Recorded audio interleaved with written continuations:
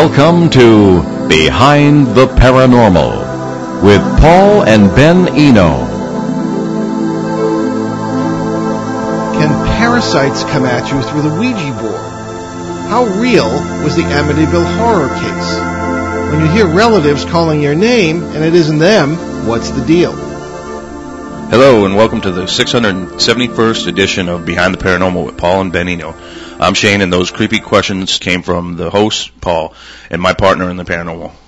Okay, well, Ben is not with us. He has an emergency situation that he had to deal with today, and Shane was going to be here anyway for one of our open line shows. And we're very, very happy that he's sitting in for Ben today. So welcome, Shane. All right. And also our long-suffering producer, Josh Duchamp. Thank you, Josh. Thank you, Josh. Okay. No problem, guys.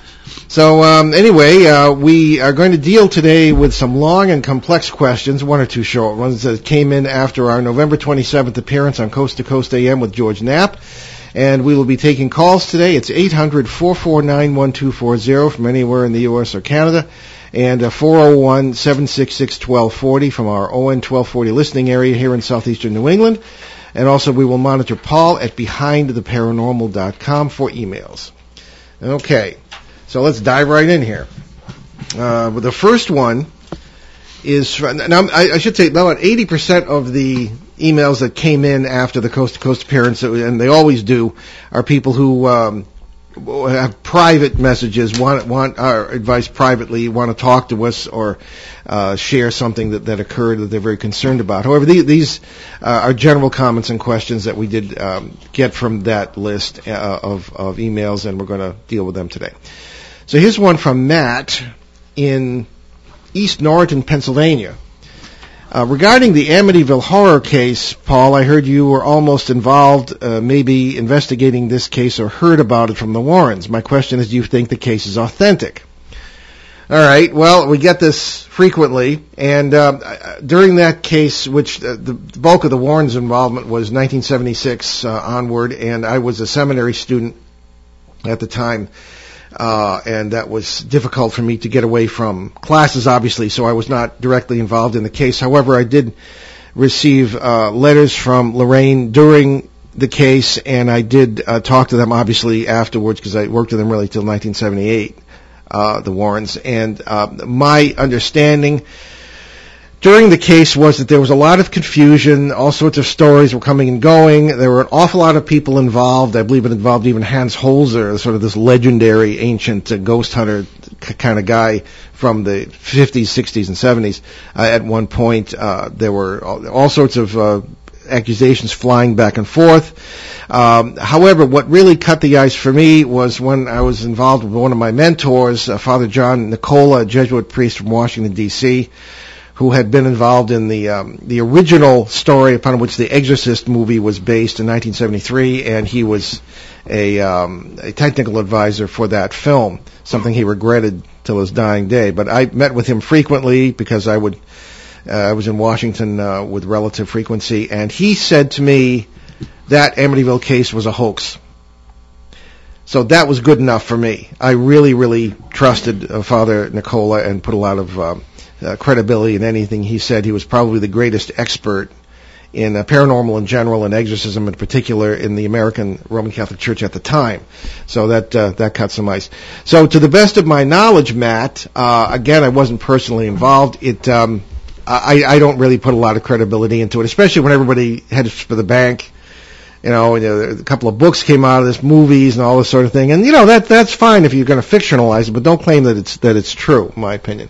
So, to the best of my knowledge, I don't really believe that it occurred as stated, and probably very little at all, because people have lived there since then and have not had anything happen. Yeah, exactly. That's what I was going to say, because, the house certainly had bad events take place in it, and then there were also other components that could, invite a parasite in or whatever, or host something, negative. But, when the Lutzes lived there, and this story was out, the investigators that jumped right in were always looking for fame and attention and stuff like that. So of course they're going to sensationalize it and blow it up. But like you said, since the Lutz has moved out, nobody's reported anything at all. I don't believe that the story is true at all. Yeah, that's my gut feeling. Right? No, I agree. One of the things I noticed in working, not just with the Warrens, but with some other people too, is that there was very little, like in that whole Bridgeport, I was the only one who wrote anything down, other than the reporters. Mm-hmm. Okay, and you don't know, they didn't have the whole thing, except for the National Enquirer. They're the only ones that got it right, believe it or not. Wow. Wow. People still got it. Yeah, they got it right down to the T, names, places, at least as I experienced that case. In any case, that's I agree with Shane on that. So let's move on here. Matt has a second question. Is it your opinion that we are in parallel universes or dimensions, and that ghosts/demons just seem to pierce that veil and enter our current universe/dimension? All right, I'm going to turn that over to Shane, but just I really have to make the distinction. People use this parallel universe thing as a term that means the same thing as dimensions. They use the terms interchangeably, but that's really not correct from the viewpoint of physics. The simplest way to put it is that within parallel worlds, if they exist, which we believe they do, there are dimensions. Okay, depending on the laws of physics. For example, there are parallel worlds, and there are ways of sort of describing the parallel worlds, which would be dimensions. So in other words, if I'm holding up a book here, a new book by our good friend Nick Redfern, we're going to have him on the show in about 2 months with this book, Immortality of the Gods, Legends, Mysteries, and the Alien Connection to Eternal Life. Oh, that's a mouthful, huh? Anyway, I'm holding up this book. The book has dimensions. It has width, it has length, it has breadth or volume, but it also has duration, which is why Einstein said time is the fourth dimension. I just described the three dimensions. If something does not have any duration, it can't exist in our world. So therefore, time is the fourth. That's very simple, really. But other parallel worlds may have additional dimensions, and as a matter of fact, in this one, if that is an accurate way to put it, those who favor string theory in physics believe that we have as many as 11 or 12 dimensions in this world. Okay, but that does not mean the same thing as multiple parallel universes right next to us, and where there are different versions of ourselves. And so just to make that distinction. So all that hot air behind us, Shane, what do you think about this question? All right, so the parasitic entities, I believe they can come and go through to different parallels into ours, and it appears what kind of calls out to them are extreme emotion, emotional frequencies or vibrational frequencies, and lowered ones, such as negativity or depression or especially fear too. But those things are really what connects us, like a two-way radio. So when, not always, because we all get upset sometimes. We all have bad days, and that doesn't mean you're going to be connected with one of these things. But I'm talking about sustained and lowered emotional frequencies that have to have natural elements present too to allow the whole process to happen. But we run into the same, we believe that the same entities in different states, in different homes, with different families. So these things come and go, and like we say, it's not the house that's haunted, it's the person. And so that's why it appears we've run into the same ones. I've gotten recordings in homes I've never been in, and states I've never been in. Doing investigations, we got audio recordings of something saying, Shane's here, So, and same voices that I've heard in other places. So, but they can come and go to different parallels, and I believe what really kind of connects and what helps call out to them are emotional frequencies. In my experience. Well, I think that's a really good point, Shane. And people will ask, or how do these things know anything? They, for example, will tell you things about or they'll talk, maybe work through a medium when that's legitimate, and say, well, I know this about your parents, or this, something only you could have known when you were a child, or when I was in the middle of that exorcism assisting a priest, and that thing came out with something about my father. hundreds of miles away from where we live. How would they know that? Well, because if they have access to different parallel realities where all different possibilities have occurred, then naturally they're going to pick up on that stuff and use it as a button to push you in order to feed them with your energy. Yep. I think it sounds bizarre, but I think it's exactly how it works. And how come people who predict things or mediums and everything, they don't always get it right? Well, because whatever is talking to them, or they themselves picked up something from a world that didn't, where the wave function was not collapsed and did not join ours and did not become reality here. Mm-hmm. So sometimes they're right, sometimes they're wrong. But it always got me, even during exorcisms with priests who are supposed to know what they're doing, why do you believe anything you're told? For example, one of the big things in the Roman Catholic ritual is you're supposed to get the name of the entity that's supposedly doing the possessing, okay? And yeah, sometimes you'll get a name, but why do you believe that it's really the name? Because I would run into, just as you have, I would run into those things, the same name, the same kind of critter, the same feel to it. There's a certain presence, to whether it's a person or a parasite, that is quite evident. And I run into the same ones in different cases, and this, and it just. It's too naive, I think, many of the traditional approaches. Yeah, I've always thought it was funny. They focus on so much on who it is or what it is, and I've always taken the approach of I need to know how it is, and if we know how it is, then we know how to manipulate the connection and break that connection. And so I think that's why I've had pretty good success, helping people that are afflicted, because I don't go about it the same way, as everyone else. And when we run into these flat cases, such as Bridgewater Triangle or the Litchfield case, or now the case you and I are working on, Shane, the Pennsylvania Triangle. I mean, you find the government usually involved, or the military, or something that seems like the military. Wouldn't we love to be able to control those kinds of processes? Oh, yeah. To appear to manipulate space and time? What would that do to the mind of an enemy? Oh, yeah. So I mean, you got parasites and the military. And I'm a veteran. I'm having no disrespect, but I mean, it's like.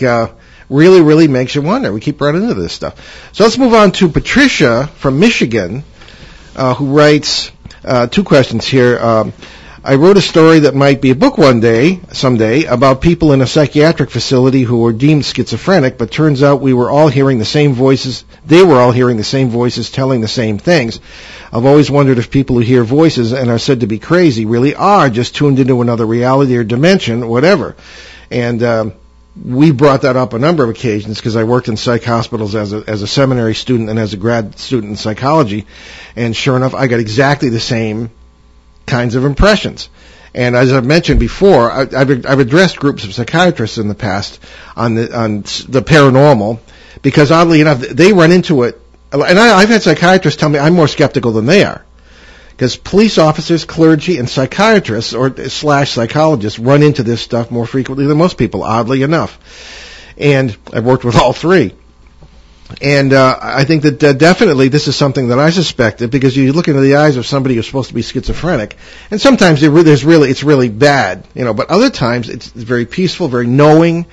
And when I would address the groups on this, they would, get all upset, in a group. But then individually, when I talked to them afterwards, it was like, well, I've often suspected the same thing, but if I said that, I'd lose my job.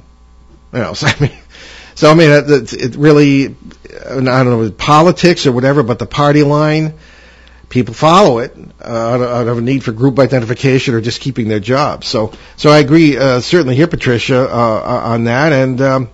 Certainly Shane too, you must run into a lot, just about everything out there.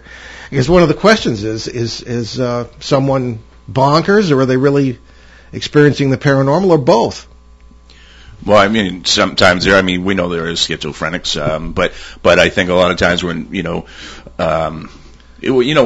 the past too, years past, it was more common for people to be locked up and institutionalized and all this other stuff. But now you're seeing less and less of that. I mean, well, one for medication, but also because the states can't afford it. But now they got medications and stuff like that. But also, I think a big part of it is that the paranormal is more accepted now, and there's more knowledgeable people out there talking, because we have shows like this one and other things, and so I think people are now starting to try to, control that and embrace it a little bit more instead of being freaked out by it. Yeah. So I'd be curious to see Patricia's story, sometime, and because it's we're not the only ones saying this stuff. A lot of people are really. Okay, so the second question here is from Patricia as well in Michigan. I've always felt that this is more of a comment. I've always felt that ghosts were just bleed-throughs or something, but could never get my idea across when telling people about it. This was back when I was a kid. That's pretty good for a kid. Yeah. Suspecting this already.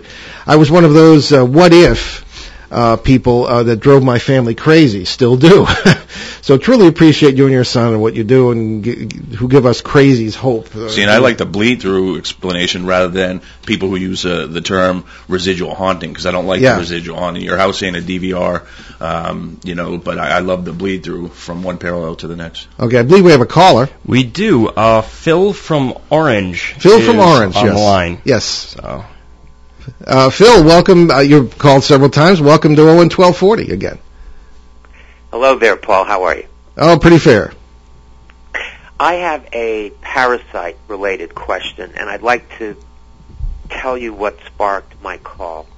In today's Sunday Times, there's an article about this British national who apparently is responsible for a lot of the anti-Hillary fake news that was circulated around the world, and he's saying that the simple truth is that after 40 years of the right having no voice, because the media was owned by the enemy, we were forced to become incredibly good at alternative media, which I guess he means lying. And it's as if Ronald Reagan never existed. And also, you're aware of some of Trump's picks for his agencies. And having covered EPA for the better part of 30 years, often in person, when I read about this stuff, it feels like a home invasion, and you have an emotional reaction to that, just as you would to this British national. Now, I'm told that the best way to fight a parasite is to respond with quote-unquote love, but it's so difficult when this is also overwhelming, and I just wonder if you have any thoughts about what we do about this onslaught that seems to be parasite-driven. If it's not, I wouldn't argue it, but it seems pretty evil. So just would like to hear your thoughts on that. Well, that's got a question with a couple of fuses lit on it. We don't get into politics on this show because we have to relate to everybody, and everybody's got their own opinions. However, because we frequently say that we suspect, we certainly see the activity of parasitical entities throughout history, say in various communities, tribal groups, whatever, even governments certainly, families, individuals. There's no reason to think that they would not be involved intimately in some governmental activities. And as we say, we believe the military or somebody like that is involved in researching much of this stuff. But on the other hand, I think it's really, we really don't know for sure what the extent is. And I think we have to guard against several things. One is the devil made me do it, which takes away our own responsibility at times, or can. And secondly, if something happens that we don't agree with or see from a certain point of view, it must be demonic. And one side is influenced by parasites, and the other side is pure as the driven snow. That is dangerous too.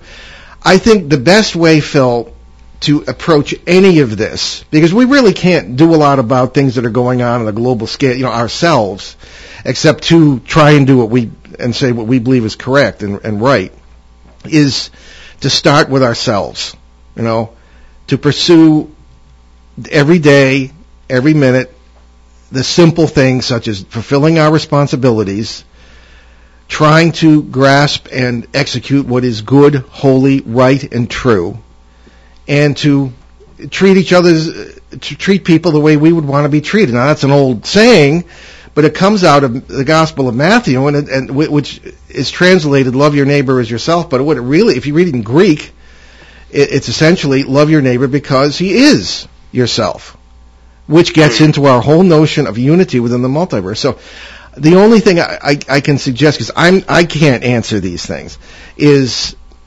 parasites will be repelled and defeated by love, but it starts not in a group. It starts with you and me, and Shane, and Josh, and everybody else.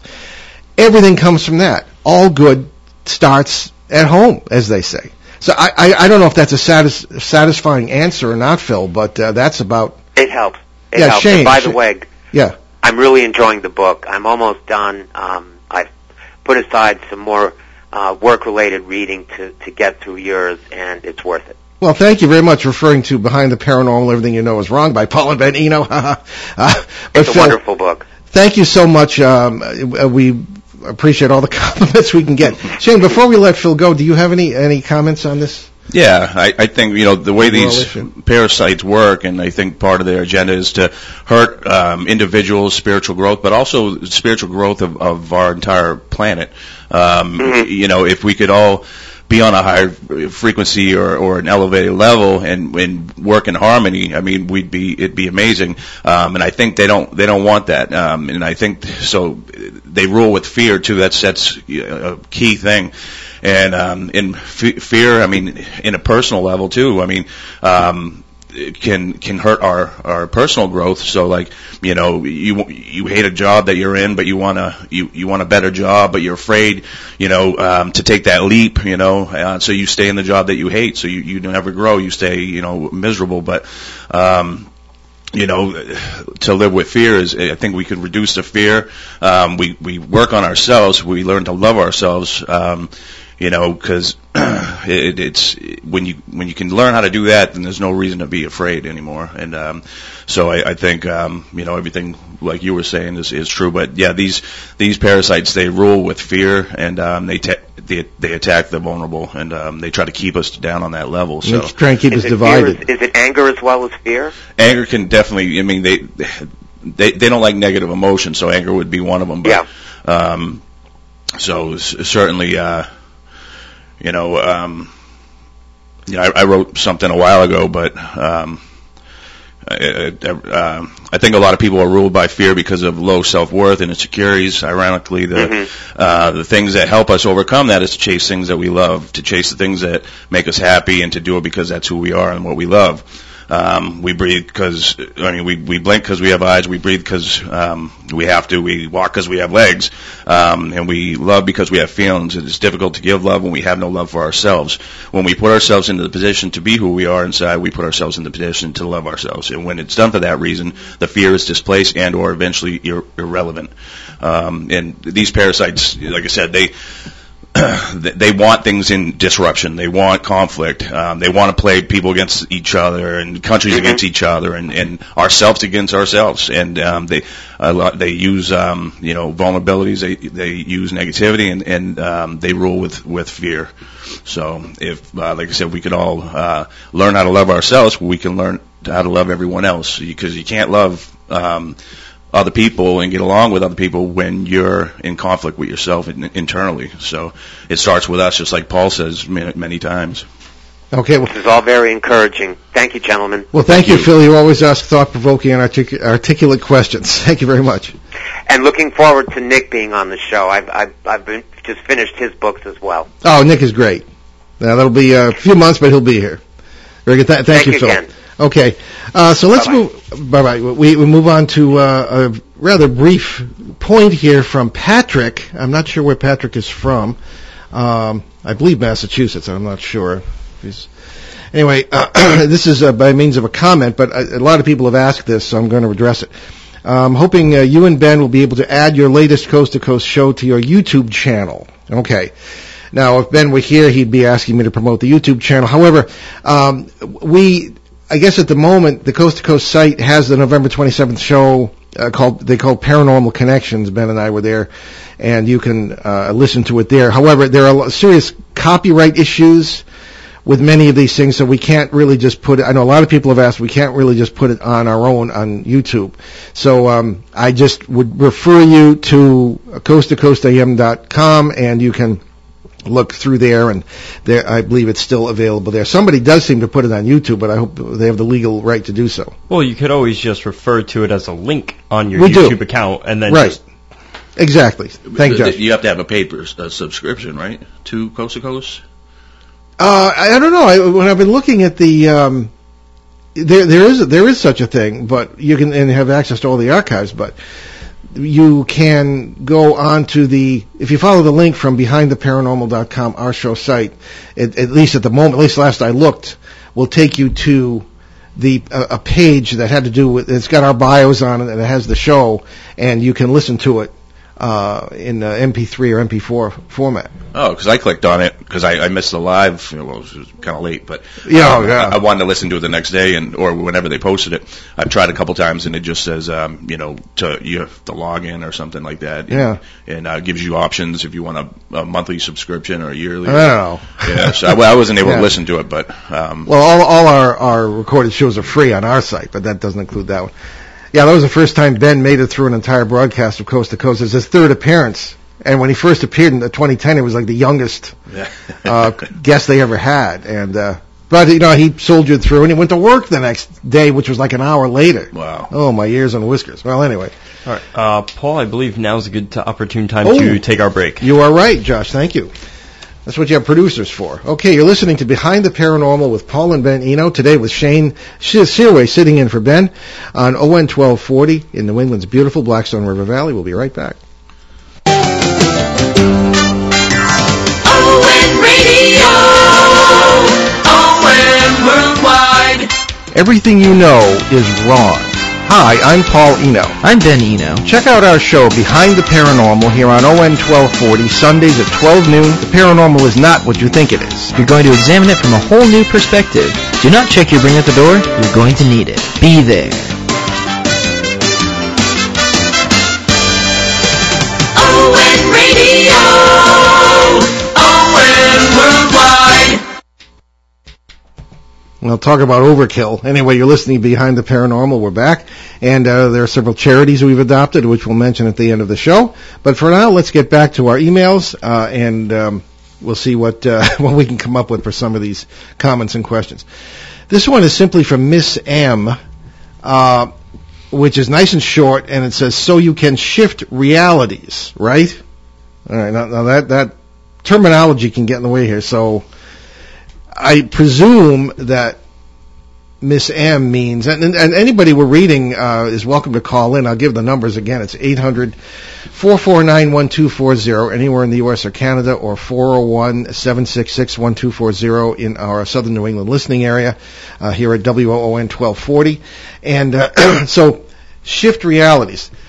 That can be a lighted firecracker, okay, in a way. You often hear in the New Age lingo that I can make my own reality, okay? And that's true. I think we do in many ways, because really our subconscious is kind of in charge, and our subconscious is what? In our opinion, it's includes all these lives, parallel lives you're living in parallel realities, and it's all you, according to our interpretation of quantum mechanics. But shifting realities, I have to go back to conversations I've had with shamans on this. And Shane is a shaman, so perhaps he can extrapolate upon what I might say. And I'm thinking of them saying that, yes, this is essentially what you do, but you have to be careful of the collateral, what we would say is collateral activity or even damage that can happen. For example, when we have, and we are constantly getting more and more information, and we have some today if we have time to get to it, on what I guess lately is being referred to as the Mandela effect. People having different memories of what actually happened, and even in groups, so it's not just confabulation. People say, well, we all remember this happening, and that's not really what happened. When we had, I've been referring lately to a certain simple example, comb in our downstairs bathroom at Castle Eno, and the thing was white forever, one of those big combs. And I went to pick it. I put it down on the sink one morning. I turned around. I turned back. It was gray. Ben also remembered this being white, and he was surprised that it was gray. There were little glitches in what might be the fabric of these multiple worlds or realities, as Miss M puts it. So you can, I think, shift consciousness into real worlds that, either by design, if you're a shaman who knows what he or she is doing, or if you are simply having it happen to you spontaneously. We hear all the time people walking out of their doors and being in a different neighborhood than the one they actually live in. Or the people who write into the show saying, well, this was one way one day and the next day it was different. The house that was one color one day and one day, this goes on all the time. So we can shift realities, and the question is, should you attempt deliberately to do that? In my opinion, that can be as dumb as using a Ouija board or trying to contact entities that are probably parasites and this sort of thing. It's best to just proceed and kind of leave things alone and just respond to things as they happen, in my opinion. Shane, what say you? Yeah, I mean, even shamans, they won't do that. They'll do it for healing purposes, but they won't change life, events, huge life events. Even if they can have an influence on it, they won't do it. It's not part of what that's about.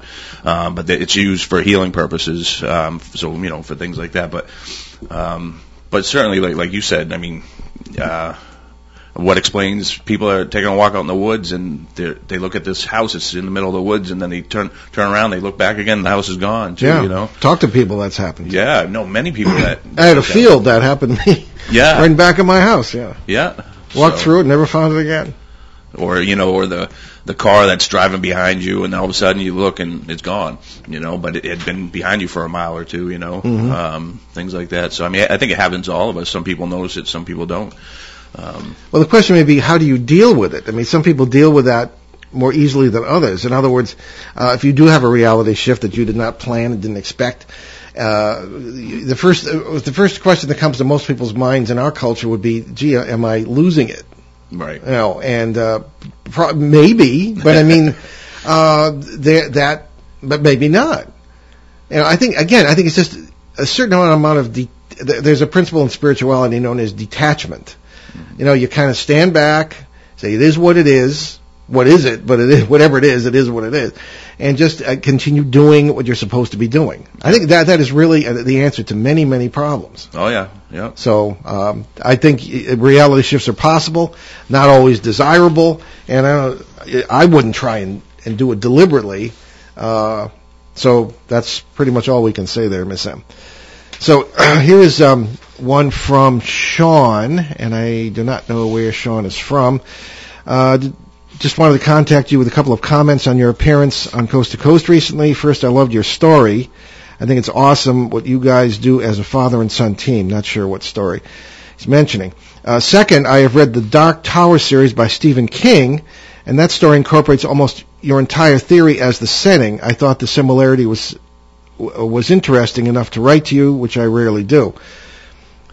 I have to comment that I deliberately do not read a lot of these things so that people can't say, well, you got this idea out of that book. Plus, if you look back to the stuff I wrote in the 80s and stuff, you find the same ideas that I'm talking about today. On a side note, I have had a few of the experiences you talked about. Once I heard an unfamiliar female voice call my name. Throughout my life, objects disappeared, then reappeared in another location, much as we've been talking about.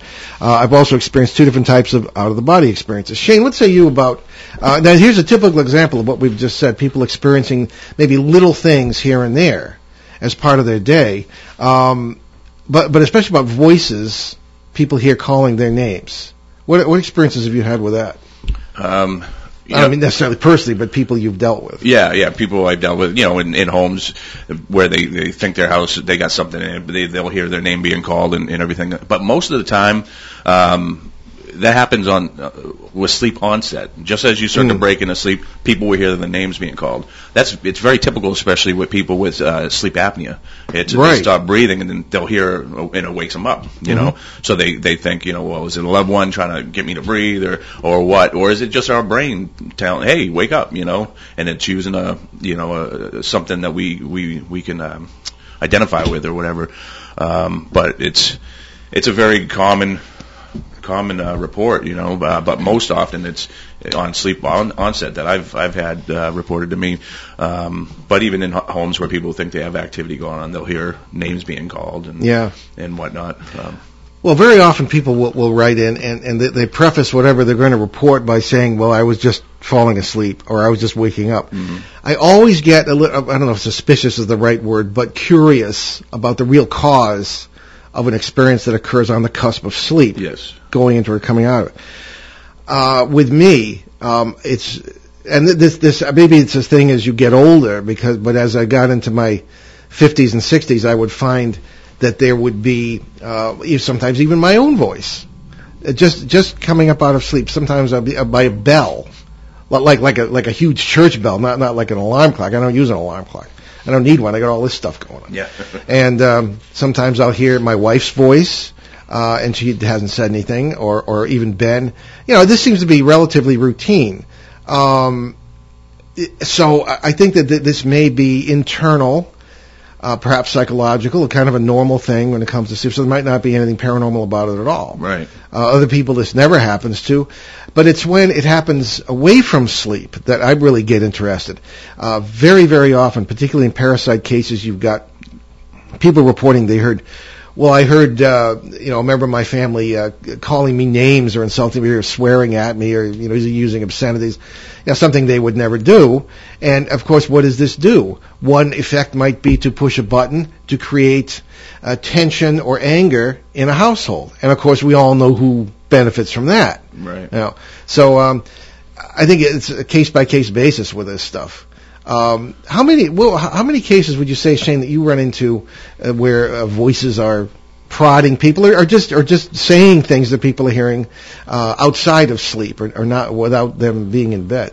Quite a lot of them, especially the parasite cases. Mm-hmm. The ones with, where we have bleed overs or whatever, not residual hauntings, because I don't like that term, but the bleed overs within parallels, you'll hear voices and stuff, but they're not really acknowledging you. They're doing their own thing in their own time, or their own place. But in the parasite cases, it happens quite a bit, and it's going to do anything to try to get your attention. So, you'll hear your name being called, and it's feeling you out, and depending on what kind of frequency or what kind of emotion you answer back with, it's going to know if it can play with you or not. But it's going to try little things like that, and usually it starts off as being innocent, and you think, it's my aunt, or it's my grandfather, or whoever, or little 7-year-old Sally, and then once you start talking to it, you give it attention, all hell breaks loose. It's not little Sally anymore. Yeah. She's ripping your house apart. So. Right. One of the things that I find intriguing, Shane, too, is that the comparison between these voices being heard and EVPs, or electronic voice phenomena, which are big deal today, and all this. Oh, listen to what I got on all the pop hobbyist butterfly collector ghost hunters going out there, and they're saying, "Oh, I got this voice," and which could be anything, and most of the time they're not even really audible in the sense that you can't really tell what they're saying. At least I can't. Where Ben here, he's a sound expert. He could talk more about it, but I wonder if the same, when it is from a parasite or something else, when it is the same modus operandi, would it be for EVPs and these voices heard? I mean, have you heard electronic voice phenomena or people reporting that would get them stirred up, or would push buttons, this sort of thing, as you might hear when you're coming out of sleep? Is there the same background to those phenomena sometimes? We used to have, you met Mike Sullivan, yes, who's, I think, one of the best EVP specialists in the world. And he worked with me for quite many years. But I also have, recorders, and I rarely use them, because if I'm going to help a family, I don't care about evidence. I don't care about capturing. Yeah, I had my evidence a long time ago. Yeah, exactly. I was just learning more, deepening the knowledge. Right. That's not the main. So, but I'll play with anything, because I don't want to leave no stone unturned. I want to, put my hands on everything and play with everything, so I get a better understanding of how this stuff works. So, but we got. Mike's gotten when he's been with me, and then also I've received recordings of calling us by our names, responding to what we're doing, also calling one case. they were trying to stir some stuff up. They were calling this, I can't say the word, but another word for prostitute. They were calling this lady expletive, and so that freaked her out. Absolutely freaked her out, and I told her that's the wrong thing. That's the wrong response. Oh yeah, here's why. Absolutely. So I had to explain to her why it's doing that. Explain to her the mechanics, and everything was fine. Once she really wrapped her head around what I was telling her. But that's how they work, and I think the reason why they're being recorded, you can't hear them yourself sometimes, is because of frequency, and that's how everything plays. That's how this stuff works. But I've gotten them in homes. I've recorded where I've actually heard, hello, like right behind me. You turn around, there's nobody there. Who are you? Like a woman. Always, who are you? Hello? Heard this constantly. And I wasn't even there investigating this house. I owned my own remodeling business. I was in there doing some work. So I actually took my recorder one time. I asked a question. She responded. I heard it with my ear, and I obviously I recorded it too. But sometimes you can hear. But a lot of times, these recorders are in rooms, and we isolate the rooms. You're not in there, so you don't know if they're audible, to the human ear at the time of the recording. So, but I think when they're not heard with a human ear and they're recorded, I think it's done through frequency. Sometimes they sound real mechanical too. Very odd. I've had two arguing with each other. I have to show you that one because it's quite clear. One's giving a command to the other one, and the other one's like, "No, you can," Yeah. But I don't put too much stock into any of it. Just because most of the recordings that you're going to get, even if you could tie some of it to the people in the home or to yourself, it really doesn't do anything to how I'm going to treat the family or the home. Yeah, exactly. Well, I'm thinking of several cases where there were EVPs and the use of expletives and things of this kind seem to figure very often in some of these cases, whether it's EVPs or direct hearing, so to speak. And I find that very interesting from the point of view we've just discussed. Right. So why don't we move on to another one. This is from Don. I'm not sure where Don is from. And this goes back to 2009 and a show we did here at ON on teen suicide, and we approached it from the father-son perspective, Ben and I did.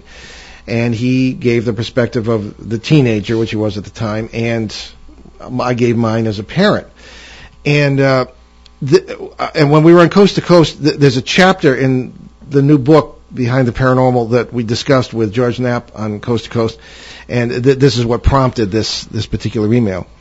I mentioned that, in my opinion, unless there's serious mental illness, and there isn't always with suicide, that it's a very selfish act, and I found that people who commit suicide often end up in worlds of endless aloneness. It's like, be careful what you wish for. You make your own bed in the multiverse. So Don writes, suicide, and he gives a website here, which I won't give on the air until I've checked it out. Suicide is seldom selfish, as I heard you state on the radio. This is one part of a detailed book about NDEs, that's near-death experiences, I bought. One woman had 2 suicide attempts and had 2 positive experiences.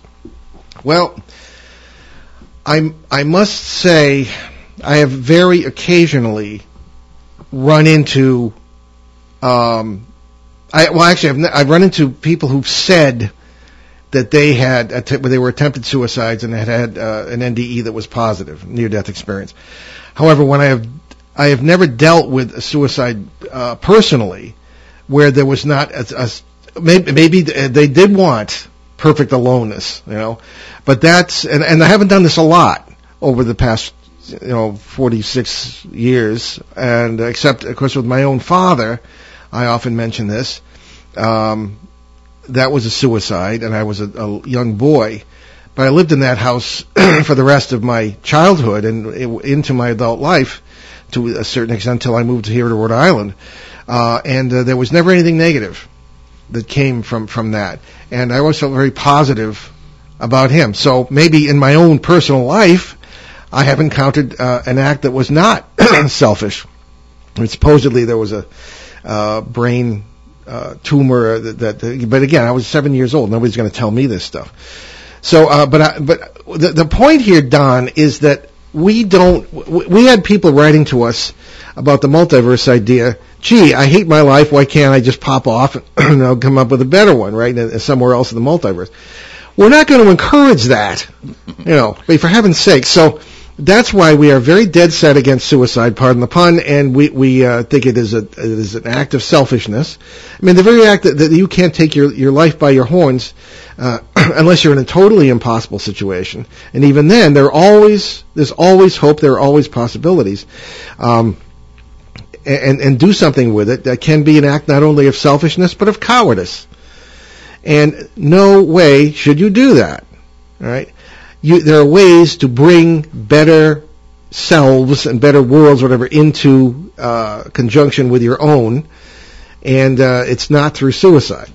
So I'm gonna stick to my guns on that, Don, and I'm gonna say it is a selfish act, unless again people are totally out of the way when it comes to their psychiatric state, and they really aren't responsible for what they're doing. So yeah, maybe in that case, but I don't know. We cannot condone it in any way, and I maintain that it's a dumb thing to do and not to do it. Shane, what do you think? No, I agree. I think it's a very selfish act, but you get the people that mess their lives up so bad, and then they have no choice in their minds and they kill themselves. That's one thing. But then you got other people I found too that are very special people that are very gifted, and maybe they were meant to help people, but they're on where they are in their mind and who they are spiritually. They're not able to connect with anybody else, and so they got nobody that can understand them, and they don't understand certain things. But I think a lot of these people that end up killing themselves, I've found, are very gifted, very special people that can't relate, and so they. But the key to is what I was saying before. You got to know who you are, so you can love who you are and be who you are. I should say, know who you are, be who you are, so you can love who you are. No matter what. I mean, unless it's a bad thing, unless you want to be a bad person, but you go after your dreams basically and love who you are, and no matter what. Okay, well, good. We don't have much time left, but this is I found this really interesting. This is from Jerome in Florida, and in a way, it kind of comes around back on us, and makes me wonder. I was listening to Coast a few days ago. He gives a station in Kentucky, and he says he lives in Florida. Though you told the story, meaning Ben and myself, of the tennis episode in Cambridge, Massachusetts. A couple of young men were wanting to play tennis. They knew about where the courts were, but not exactly. As they drove along, they spotted a policeman with unusual uniform. They asked, and he told them a couple of streets further, then to the left. They followed the instructions and came to the tennis courts, but all the courts were in use with women playing in white dresses and in formal wear. They chose to wait it out. As they watched, the scene evaporated, all of the players disappeared, and the courts became an overgrown field. Clearly this was a time displacement, not really a haunting.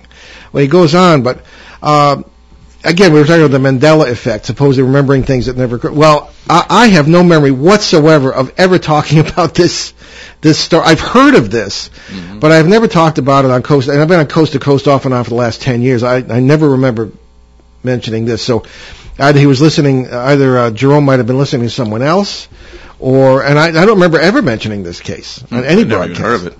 Yeah, I heard it, secondhand from someone else who'd heard about, one of those things. So, unless I hear about it from someone who went through it, I always have my doubts about it. But this was kind of odd that Don says he heard, or Jerome says he heard us talking about it. But anyway, what his point here in his rather interesting letter is what's the difference between a haunting and a time displacement?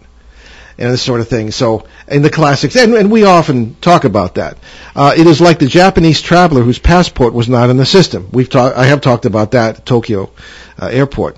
The authorities placed him in a locked hotel room with guard placed. The next morning when they entered the room, he was gone, and also his luggage. No one had entered the room, and there was no way out.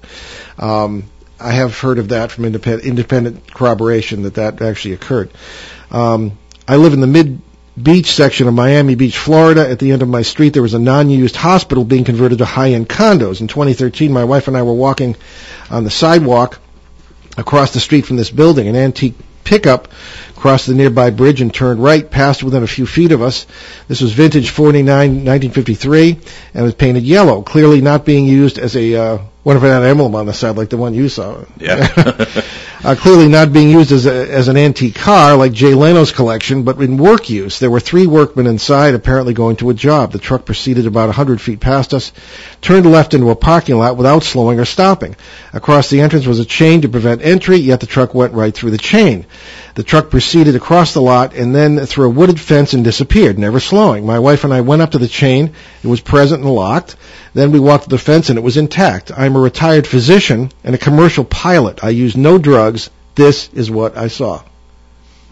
Sounds like that old police video where police are chasing a suspect. I was just thinking that. Yes, yeah. and it drives right through the fence. Yes, and it's right there on the cruiser cam or whatever, you know. Yep. And well, again, I think our world is like Swiss cheese, and that's apparently what's happening. So we're out of time. We're going to have to get on with our announcements here, and we'll do that. Shane, first of all, tell us a little bit about yourself and your website, where people can find out more about you, because they can always listen to the show. You're on all our open line shows, which we're delighted about lately. So. Right, yeah. So, I got a simple little website. I used to have all kinds of content, but I took all that down because I just wanted to focus on the work itself. But my website is trueghost.com, TRUEGHOST.com. My cell phone number, should you need it, 603-913-4790. And that's it. You can email me anytime. My email is on my website as well. Cool. All right. Well, our new book, Ben's in Mind, Behind the Paranormal, Everything You Know Is Wrong, is now in most bookstores, and if they don't have it, they can get it. It's also available on Amazon.com, BarnesandNoble.com, and other online retailers. But if you're really serious, you can get an autographed copy at our show website, BehindTheParanormal.com, at the bookstore link, and on our main website, NewEnglandGhosts.com. They ship right away, so there's still time to get them as Hanukkah and Christmas gifts. Now, on Thursday, our next event, on Thursday, December 29th, we'll do a presentation at book signing right here in our ON 1240 listening area at the Woonsocket Harris Public Library, 303 Clinton Street, Woonsocket, Rhode Island. That will run from 6:30 to 8 p.m. And that will bring us to Thursday, January 19th at the Franklin, Massachusetts Public Library in temporary digs at 25 Kenwood Circle. That begins at 6:30 p.m. Saturday, February 18th, will be at the Danbury, Connecticut Public Library for a program and book signing beginning at 10:30 a.m. That'll be an early morning for us since it's a 2.5-hour drive. Saturday, March 11th, we'll find us at the Book Lovers Gourmet Bookstore in Webster, Massachusetts, again in our listening area, for a presentation and signing beginning at 2 p.m. And there's quite a bit more. The following week, Saturday, March 18th, we'll be presenting and signing at the Toadstool Bookshop in Keene, New Hampshire. I'll be there. Thanks to Shane's suggestion. That's one of the largest independent bookstores in New Hampshire, as I understand it. There's one in Milford as well, and there might be more, but I think there are 3 in Milford, New Hampshire. So events are being added frequently, so check the BehindTheParanormal.com site or our Facebook page for updates. Now, our new YouTube channel, Behind the Paranormal Case Files, is up and running. Apologize for the lengthy duration of the loading of the 4th video, but Ben has had to do a lot of editorial work with that. But that'll be about the famous Bridgeport case of 1974, in which I worked with Ed and Lorraine Warren, and that will be posted shortly, hopefully, before the end of this week. Find the YouTube channel by just searching Behind the Paranormal, and up it should come, along with some other stuff we've done. Meanwhile, find out more about the show, our public appearances, and more at BehindTheParanormal.com, where you'll also find nearly 700 free recorded shows from both ON 1240 and our 4.5-year run on CBS Radio, along with special shows and podcasts. Okay, so somebody else we're not going to get to today. And for the next 2 Sundays, with the fateful dates of December 25th and January 1st, we will do rebroadcasts. On Christmas, it will be a rebroadcast of our August 14th show, High Strangeness Update, with Linda Moulton Howe. And on New Year's Day, we'll hear once again our September 11th show, Separating Fact from Fiction in the UFO Field, with Stanton Friedman and Kathleen Martin. And we wish a very happy Hanukkah to everyone that begins on December 24th, and then a very Merry Christmas to everyone celebrating Christmas. And we leave you this afternoon with a thought from the Reverend Billy Graham. Also, we wanted to tell you, make sure you stay tuned after our show for the Boston Bruins versus the Los Angeles Kings here on ON 1240. And our thought from the Reverend Billy Graham: the greatest legacy one can pass on to one's children and grandchildren is not money, but character and faith. See you next week. Oh, no, we won't. 2 weeks, 3 weeks, whatever. Return to this radio frequency 167 hours from now for another edition of Behind the Paranormal with Paul and Ben Eno.